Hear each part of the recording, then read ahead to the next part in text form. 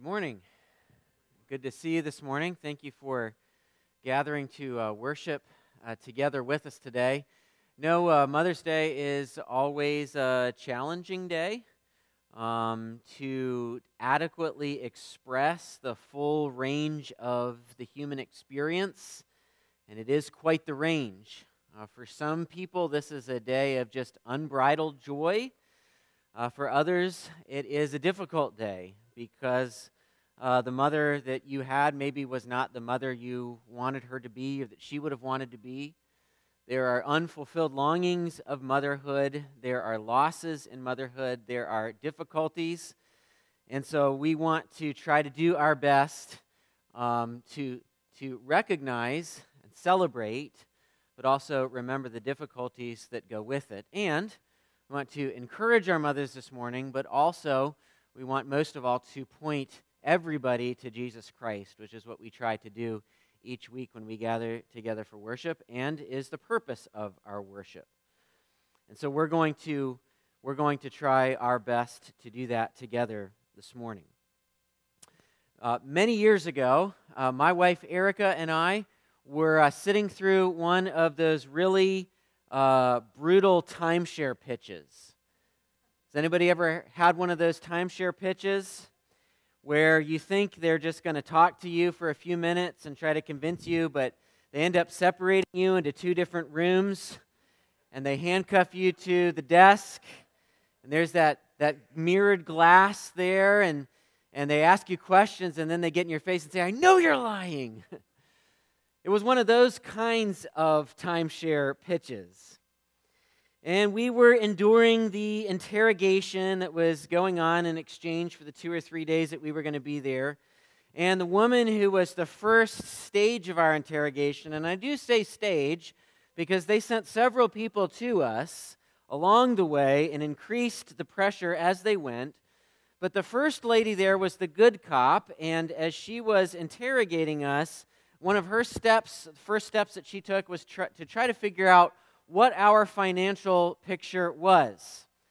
And let me tell you, friends, it was not prosperous.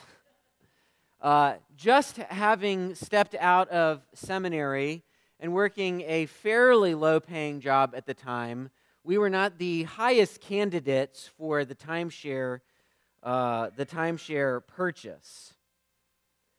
But as she asks me what I do for a living, and I explain it to her, and then she turns to Erica and says, "What about you? What do you do for a living?" And it was at that point that I don't remember how many years this ago. I think we just had one child. Maybe she was really, really young at the time. And Erica said to the lady, "I'm a stay-at-home mom." And the lady looked at her and said, "Oh, that's okay." In a way that made you think, I don't think you think it's okay. She said, "That's okay," in a way that it made it seem like, don't worry, things will start looking up for you. You may be able to find a job. You may be able to achieve some sort of marketable skill that you can use to contribute to the world. Erica had not said it in a way that indicated that she needed comfort about being a stay-at-home mom. But that story sticks in my mind because the look that she gave to us while she was having this discussion with us was one of a little bit of pity. So I want to ask the question this morning: what is the value of motherhood? What is its value? And I thought a good way to answer that question might be to go to a book that has such a profound foundational shaping for us. You were hoping, okay, it's a holiday, we're going to get to take a break from Genesis, and you're kind of right, but also kind of wrong, because we're going to stay in Genesis, and we're going to answer that question from the book of Genesis, because Genesis, after all, gives us the origin of motherhood. So how does Genesis shape our perspective on the value of motherhood. And I believe Genesis gives us two truths about the value of motherhood. Here's the first one. I believe that Genesis, in the first place, tells us that motherhood is a high calling. Rather than something to be pitied, rather than an obstacle to achieving all that you were really intended to be, moms, the Bible tells us in Genesis, gives us some clues that motherhood is a high calling. And I want to point out 3 clues within Genesis that point us in that direction. The first clue in Genesis that would point us to see motherhood as a high calling is this. It is what we might call the responsibility of dominion. The responsibility of dominion. We talked about this a little bit when we were in the very first 2 chapters of Genesis, and we have all sorts of misconceptions, conceptions, and sometimes misconceptions about what it was like at the beginning. And I think some of us have sometimes been operating with this idea that at the very beginning, the earth was kind of like this resort. And the whole earth is this big resort, and God plops the first people that He makes, into the resort and says, have fun on the lazy river. The rest of your life, all of your life, it's going to be this grand vacation in this resort that I've given to you. But that's a little bit of a misconception. You see, God doesn't create people and place them into a resort for an eternal vacation. The Bible actually tells us that the first human beings have a job. They have responsibilities within that creation. And theologians have referred to those responsibilities that they have within the creation as the dominion mandate. You may have heard me say that before. The dominion mandate. And we get that from Genesis chapter 1 and verse 28. The Bible says this. You can follow along these verses that we bounce around in Genesis if you'd like. They'll also be on the screen behind me. But Genesis 1:28 says, and God blessed them, and God said to them, be fruitful and multiply and fill the earth and subdue it and have dominion over the fish of the sea and over the birds of the heavens and over every living thing that moves on the earth. We don't have time to get into this in depth the way that we have in the past, but you might recall me saying that basically human beings were given the responsibility to make the whole earth Eden. There is a sense in which Eden was a template. It was a place of cultivation. It was a garden that God had made with specific boundaries, and God basically said, you've got this whole earth in front of you, do this everywhere. Make the whole earth this, as I have done and provided the template for you. And there are several ways listed that one may have and exercise dominion over this earth and this responsibility to make the whole earth Eden. But one of those responsibilities was exclusive to the woman, and it is the role of childbearing. Childbearing is an exclusive role unique to women and is part of God's created purpose and responsibility to fulfill the dominion mandate. So that's one reason, that's one clue that would tell us that motherhood is a high calling. There's a second clue that I want to point out to you. The second clue is the fulfillment of God's promises. The fulfillment of God's promises.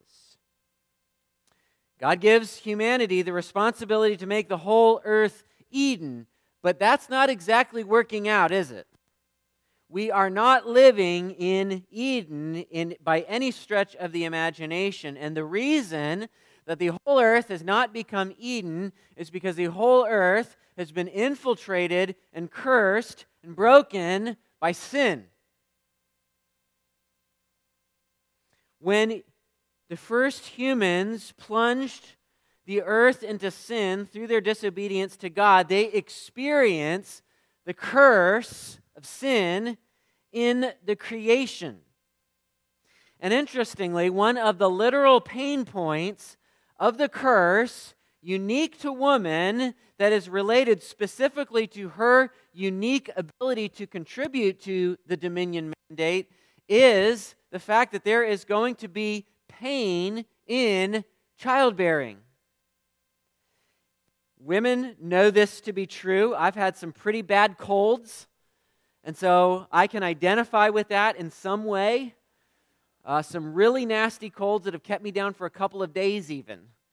But no, women experience the pain of childbirth. You have never watched any depiction of that on TV where it's just this calm scene, because it might not be always like it is on TV, but it's also not a calm scene. This is an experience of the curse. But the Bible also tells us that there is a blessing also in childbearing that remains. As God is cursing Satan at the very beginning, he says this in Genesis chapter 3 and verse 15. He says, I will put enmity. Enmity is a word for hostility. It's a word for conflict. He says, I will put enmity between you and the woman, and between your offspring and her offspring. So God is picturing this line of descendants, this war between humanity and Satan, who desires the death of humanity. So between your offspring and her offspring, he shall bruise your head, and you shall bruise his heel. Now, this verse has been called, a fancy word, the proto-evangelium. And if you're familiar with that word, the proto-evangelium, that phrase means first gospel. This is the first mention of the gospel in all of Scripture. It's mentioned in an embryonic form, if you will, and it then takes the entirety of the unfolding of Scripture to come to term.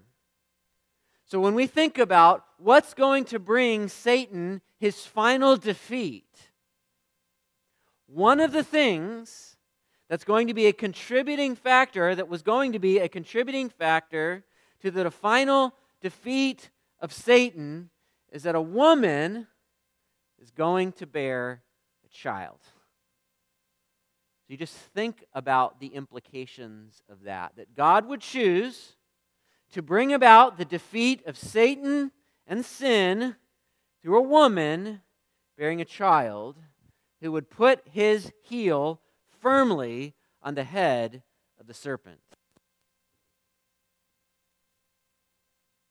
The fulfillment of God's promises is going to come in part through mothers, and through a mother, as the Bible promises. And as we're reading through the book of Genesis, we see that God's covenant promises continue to be connected to motherhood in a very important way.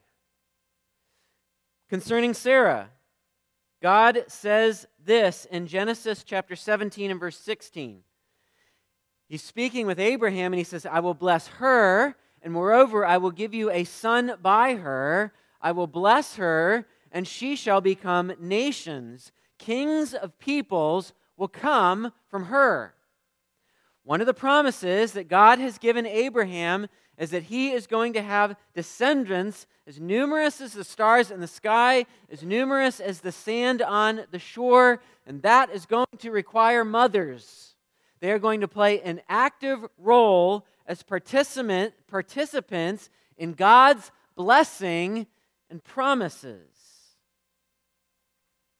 And so, the fulfillment of God's saving promises are intimately connected with motherhood, which is a clue to us of its high calling.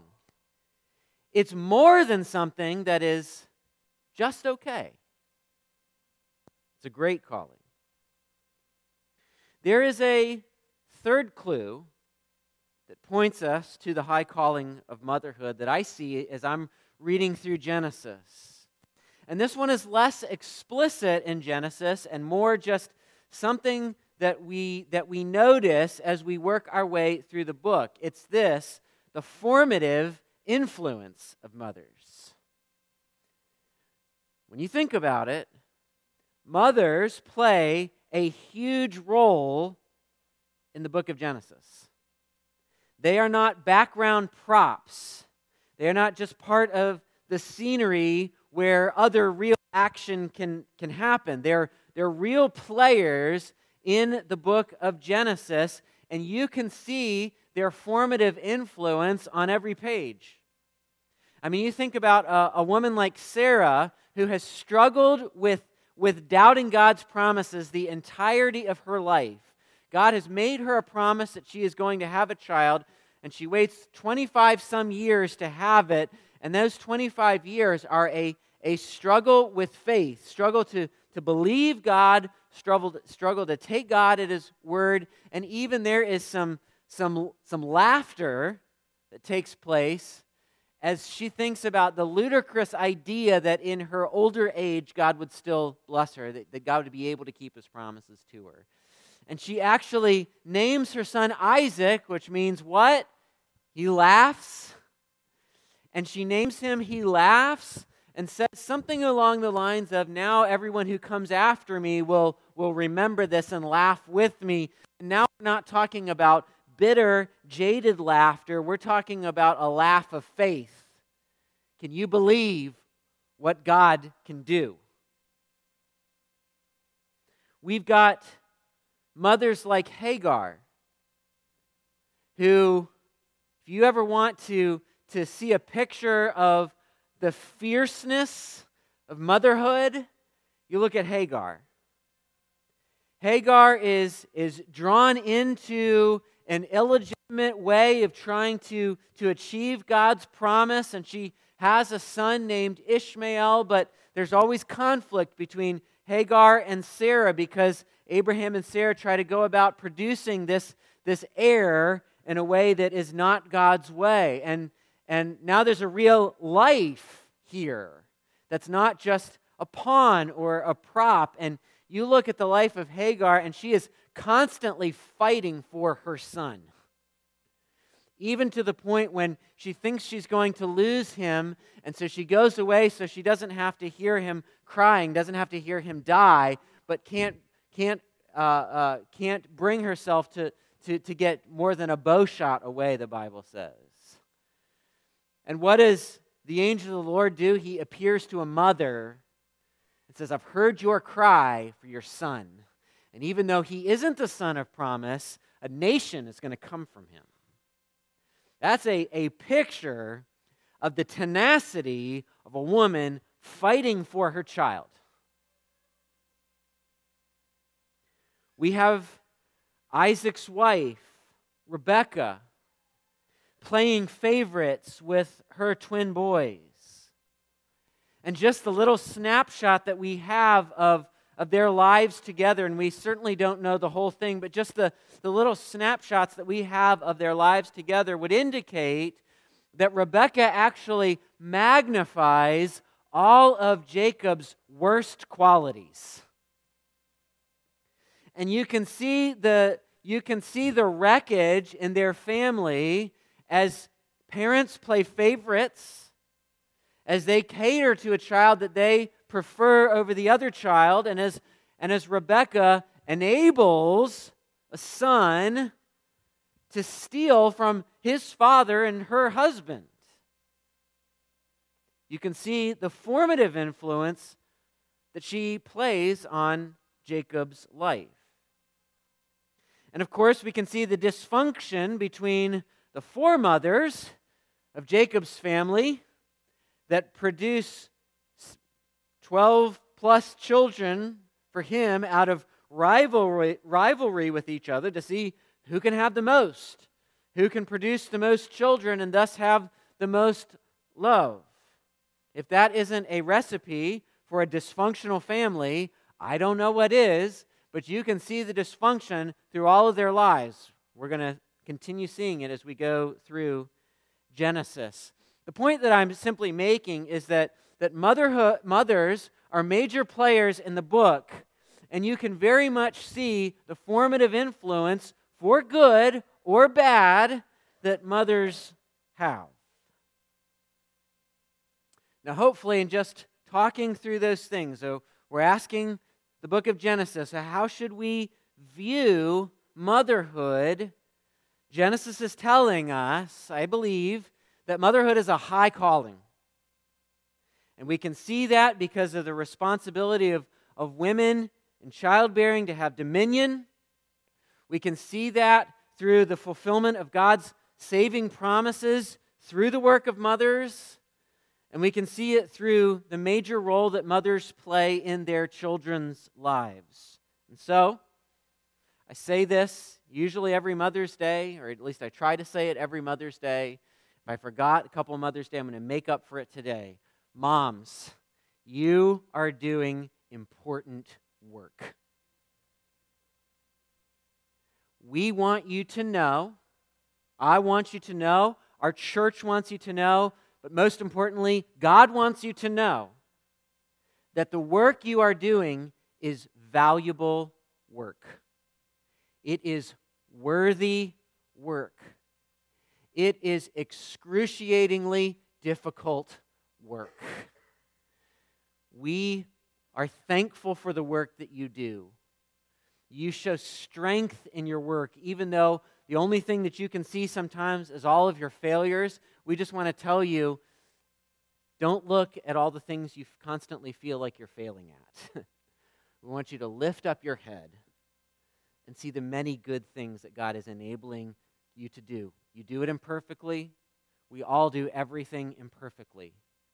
But we want you to know that you can hold your head high as you serve God in a high, high calling.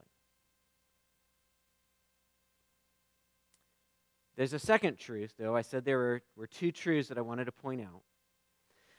There is a second truth about motherhood that I believe Genesis teaches us about the value of motherhood.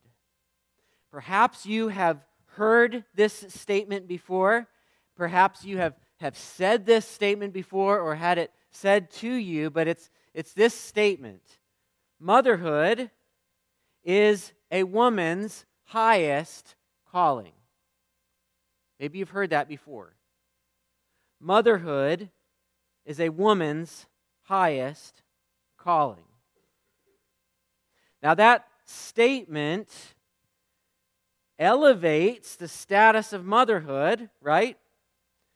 By what we just talked about from Genesis. Okay, it does justice to that point about the importance of motherhood. But there is just one problem with that statement, and it's a significant problem. Do you know what the problem is? It's not true. That's its biggest problem. You're like, well, that Mother's Day sermon took a turn.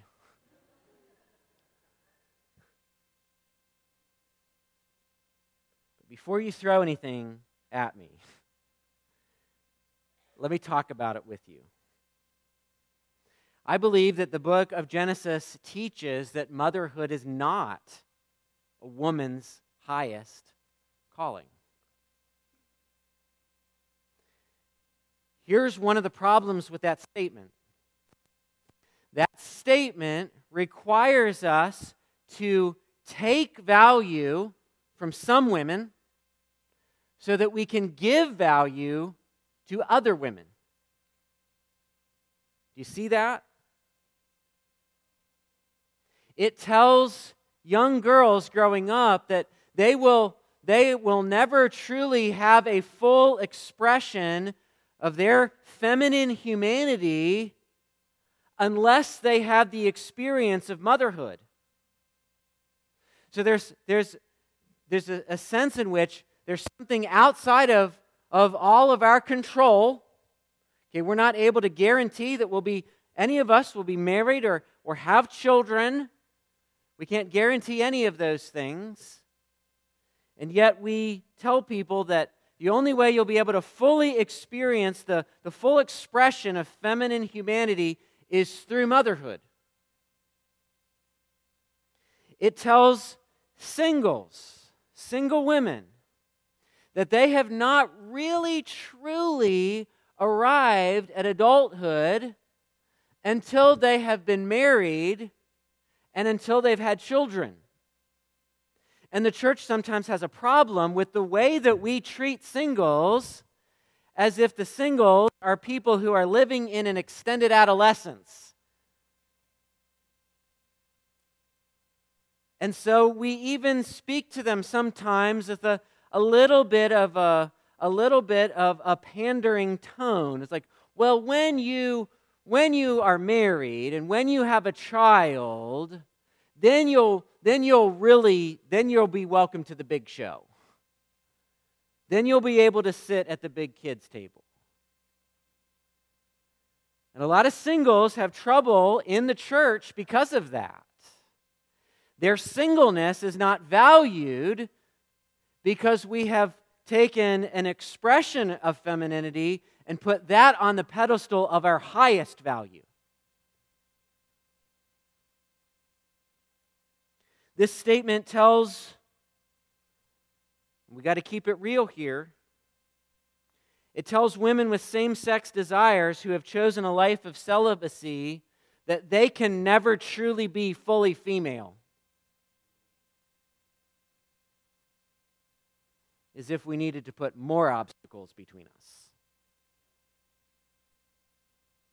And it tells women who have been married but don't have children yet, you're almost there. You haven't fully arrived yet, but you're almost there. And of course, a statement like this leads to a lot of disappointment. When you have placed motherhood on a pedestal that high, the pedestal can't bear the weight.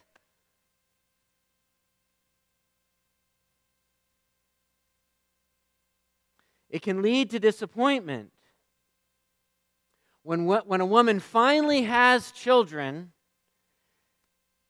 and it's not everything that she hoped it was going to be. I thought it was going to be this magical thing. And this is not magic.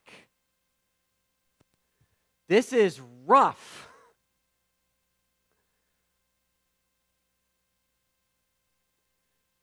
We aren't the moms we hope we would be.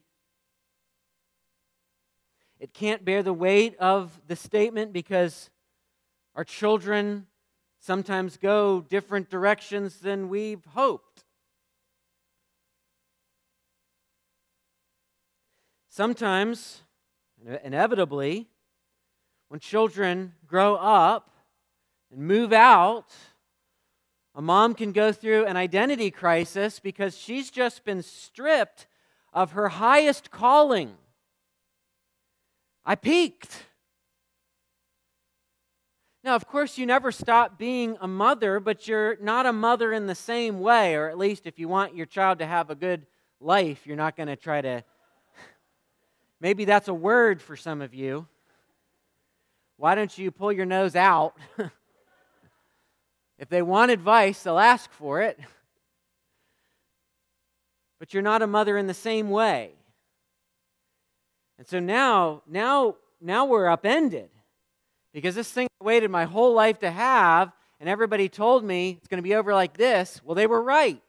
It's over like this. Now what? Who am I? What do I do? So I believe we say things like this with the utmost good intentions.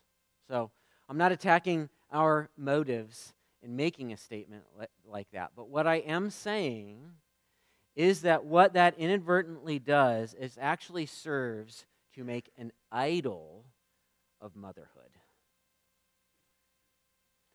Now, we might think, well, you can't do that. Motherhood's a good thing. Absolutely. That's why I led the sermon with the high calling of motherhood. But most of our idols are not things that are bad in and of themselves.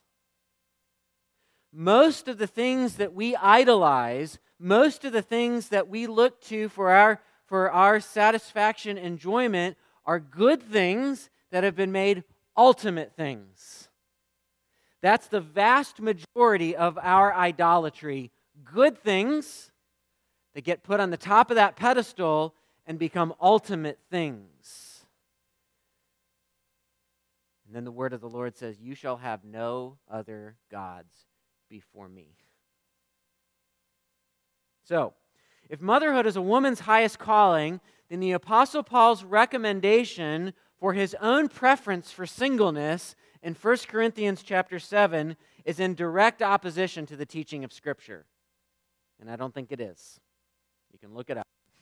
Read 1 Corinthians chapter 7, and the Apostle Paul says, really, I wish you could all be like I am, single. That would be my recommendation, he says. Or we would have to say something like, Jesus, a lifelong single celibate, never truly experienced the full range of masculinity. That's a major theological error. Because now we've just cut out the fact that Jesus isn't fully human. If expression of masculine or feminine sexuality is integral to our humanity. Okay, we unravel a lot of stuff when we start messing with this, and we put things out of order of the way the Bible would put it. Okay, so Matt, you've ruined my morning.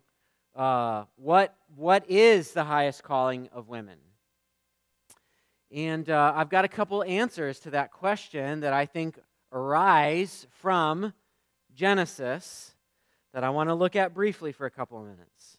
And here's the first one. The highest calling of a woman, again, focusing on Genesis, is, in the first place, to be human. Now, I'm not being cute, okay? Because I can feel the duh. We had that one. Thank you.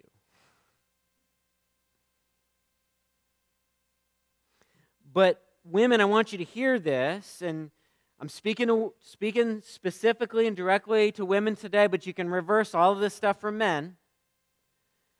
Women, your value before God in creation does not begin with the unique contributions of your gender, but in the common experience of our shared humanity. That's important. You have value because you, as a human being, are part of the crown jewel of creation. Again, I refer back briefly to things that I've already talked about at the beginning of Genesis. But the way the Genesis story is structured in chapter 1 is that there is this ascent taking place in the creation week that is moving towards a pinnacle. An ascent moving towards a pinnacle. And what is the pinnacle? It's not trees. It's not dogs. It's not one of my favorite animals, red pandas. The pinnacle of creation is humanity. We know that because everything drives towards that, and the most space is dedicated to that in the creation account. The material is clearly arranged and say that here is the top. Humans and the world that God has created. And to humanity, God has given the many and various gifts of personhood. Okay, animals have personality. They can express some sort of range of emotion, and I don't know how all that stuff works, but it's out there. But they're not persons in the way human beings are persons. And there are many gifts of personhood. God has given us the gift of language. so that God is able to communicate revelation to us. God wants us to know Him and has built in the capacity for us to receive from Him. And we have the ability to communicate with each other. We have moral agency, which means that we are moral beings who have right and wrong choices before us. Your cats in your neighborhood don't have right or wrong choices before them. They just do. If one cat gets in a fight with another one, you don't call the cops and say, "We got a domestic going on out here. Can you send out a car?" It's not a moral choice. They have moral agency. We have intelligence, the ability to learn. We are relational beings created for relationship with God, created for a unique relationship with each other. We have built into us as persons. We have wills. We have desires. We see something that we want to go for and we pursue. And you know what that's like, to see something and to want to go get it. We have been given the gift of an appreciation for beauty. We can see the arrangement of things. A sun rise or set, look at it and appreciate its aesthetic appearance, and then create things and make things that are beautiful. So we have been given these gifts of personhood. We are part of creation that Genesis chapter 1, verse 31 declares is very good. And so your calling as a woman is not first motherhood, although that is a high calling. It is to be fully human with all the goodness that comes from being fully human. Secondly, not only is our high calling to be human, but closely connected to it, it is to be an image bearer. It is to be an image bearer.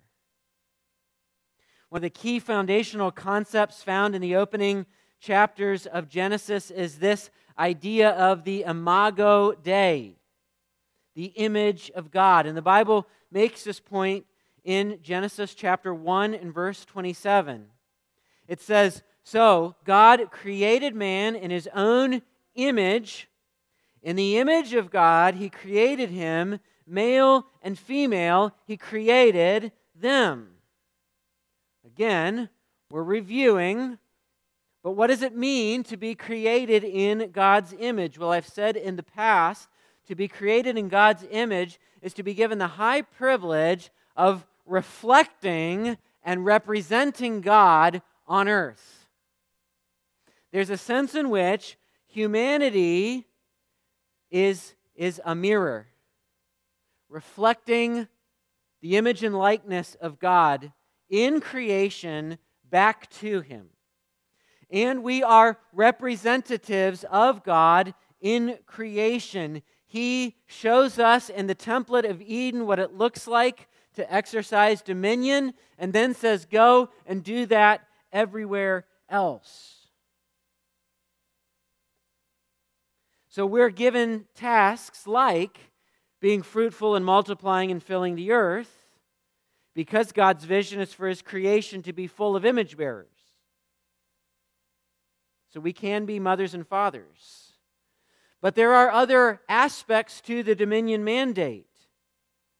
We are to subdue the earth and to have dominion over it. And I've said in the past that subduing carries the idea of harnessing and cultivating. Okay, if you've got a plot of land that is overgrown, it is not producing anything, it is not necessarily beautiful, then one of the things that we can bring to that is a harnessing and a cultivating of that piece of land, so the land can be cleared. It can have things planted in it. It can have those things grow and be tended. It can produce fruit vegetables, things that can feed humanity, and it can have flowers and things that are for our more aesthetic senses, things that are just beautiful. They exist to make it look beautiful, to say beautiful 3 times in a row. Harnessing and cultivating. And there are unique ways that we contribute to these tasks as male and female, but there are also ways, and perhaps many ways, in which we contribute to this task simply as human beings and image bearers. So, ladies, the highest calling of a woman's life is not actually motherhood. And listen to me carefully. I am not saying that our vision for motherhood is too big. Okay? I'm not saying that our vision for motherhood is too big. What I am saying is that perhaps our vision for womanhood is too small. That's what I'm saying. Women are partners with men who together are the image of and likeness of God, and our highest calling is to live out our humanity before Him, to be everything that He has made us to be, and to use every gift He has given to harness and cultivate and fill the world around us. And so, we honor motherhood as a great and high calling that has dignity and value, but we also honor women who are artists, and astrophysicists, and algebra teachers, and astronauts, and athletes, and attorneys. All of these things are taking our God-given gifts and using them in creation for its good and for its beautification and for the blessing of the people around us.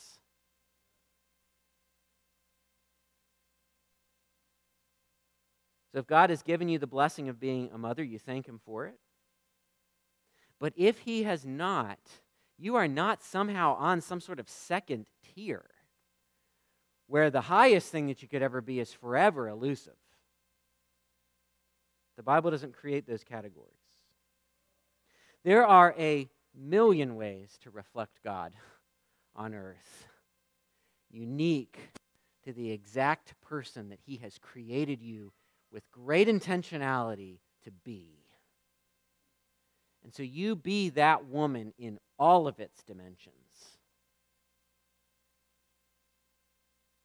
There's an author by the name of Jen Oshman who says, your highest calling and mine is not limited to a temporary role here on earth. Marriage and motherhood are fleeting. They cannot deliver the soul satisfaction we long for. Our spouses and children will falter and fail. They will never give us what only Jesus can, because you and I were created by Jesus for Jesus. This is the Jesus part of the sermon, in case you're waiting for us to get here. This is the point. You and I were created by Jesus for Jesus. Which means that our highest calling as human beings is absolutely connected to everything we are in Him, whether we are married or single or an attorney or an astronaut or a mother. So, perhaps there are some women here this morning, and maybe you need to confess the fact that you maybe have inadvertently made an idol of motherhood.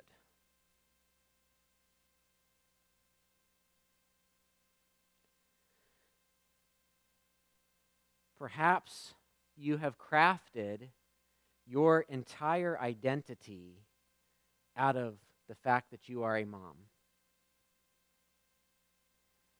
And I just want to tell you that's a dangerous thing to craft one's identity on.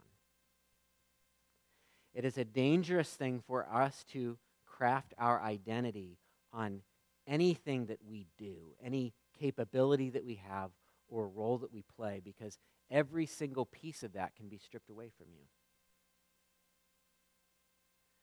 Your identity is first and foremost, the bedrock of it is who you are in Christ. And that can't be touched.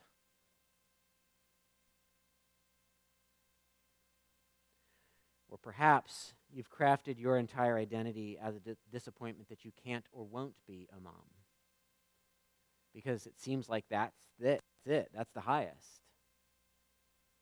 And I understand if that's how it's been presented to you, the highest, then it's a great disappointment to not be able to have the highest thing that you could ever have.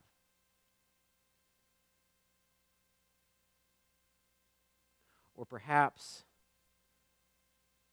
you got to the pinnacle and the view wasn't as great as you thought it was going to be.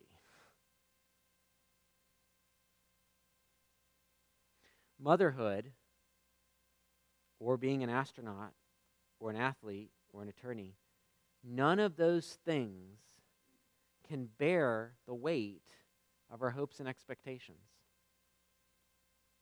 No matter what you achieve, when you get there, it's never enough. And it never fully satisfies the way that we would hope. So let's commit to a high view of motherhood, but let's put motherhood in its proper place. As Oshman said, we're created by Jesus and for Jesus. So let me say this as I close with you this morning. Maybe you're here with us this morning and you're not a Christian. You can be a great mother without being a Christian. There's lots of great moms out there who aren't Christians. You may have one.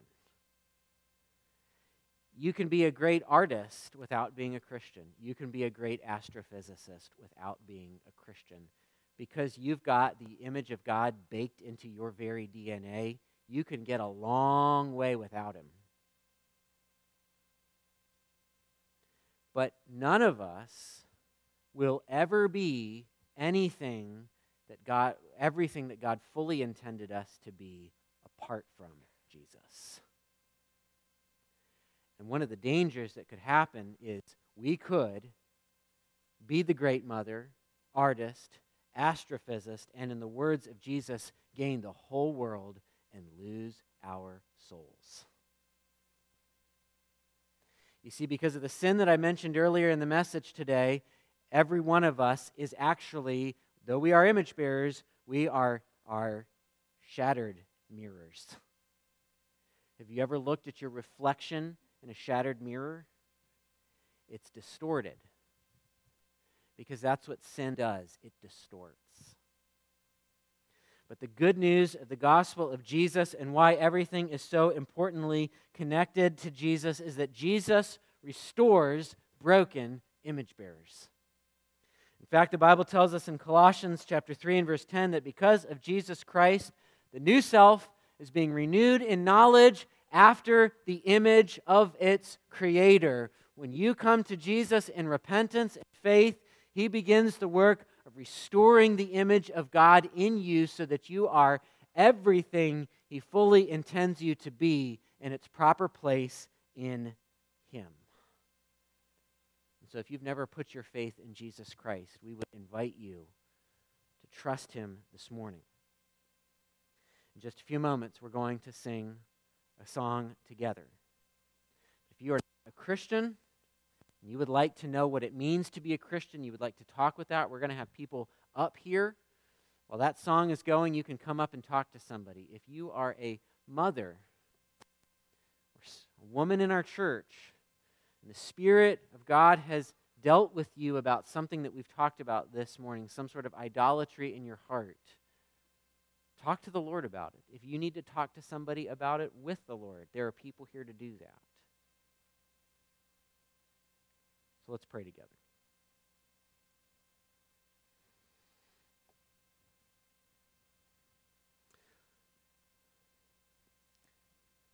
Lord, as it's already been said this morning, we're grateful for the many good, godly mothers you have put in our church family. I pray that you'd bless them, that they would know that what they do is valuable in our eyes and even more importantly, valuable in your eyes. But Lord, we are so prone to take the good gifts that you've given us and make them ultimate gifts. And so for any of us, whether man or woman, father or mother, if anyone has had some idolatry revealed in our hearts this morning, rather than chafing against it, I pray that you would help us to go up to that pedestal, to remove that idol from its pedestal, and restore Jesus to his proper place. We pray these things in his name. Amen.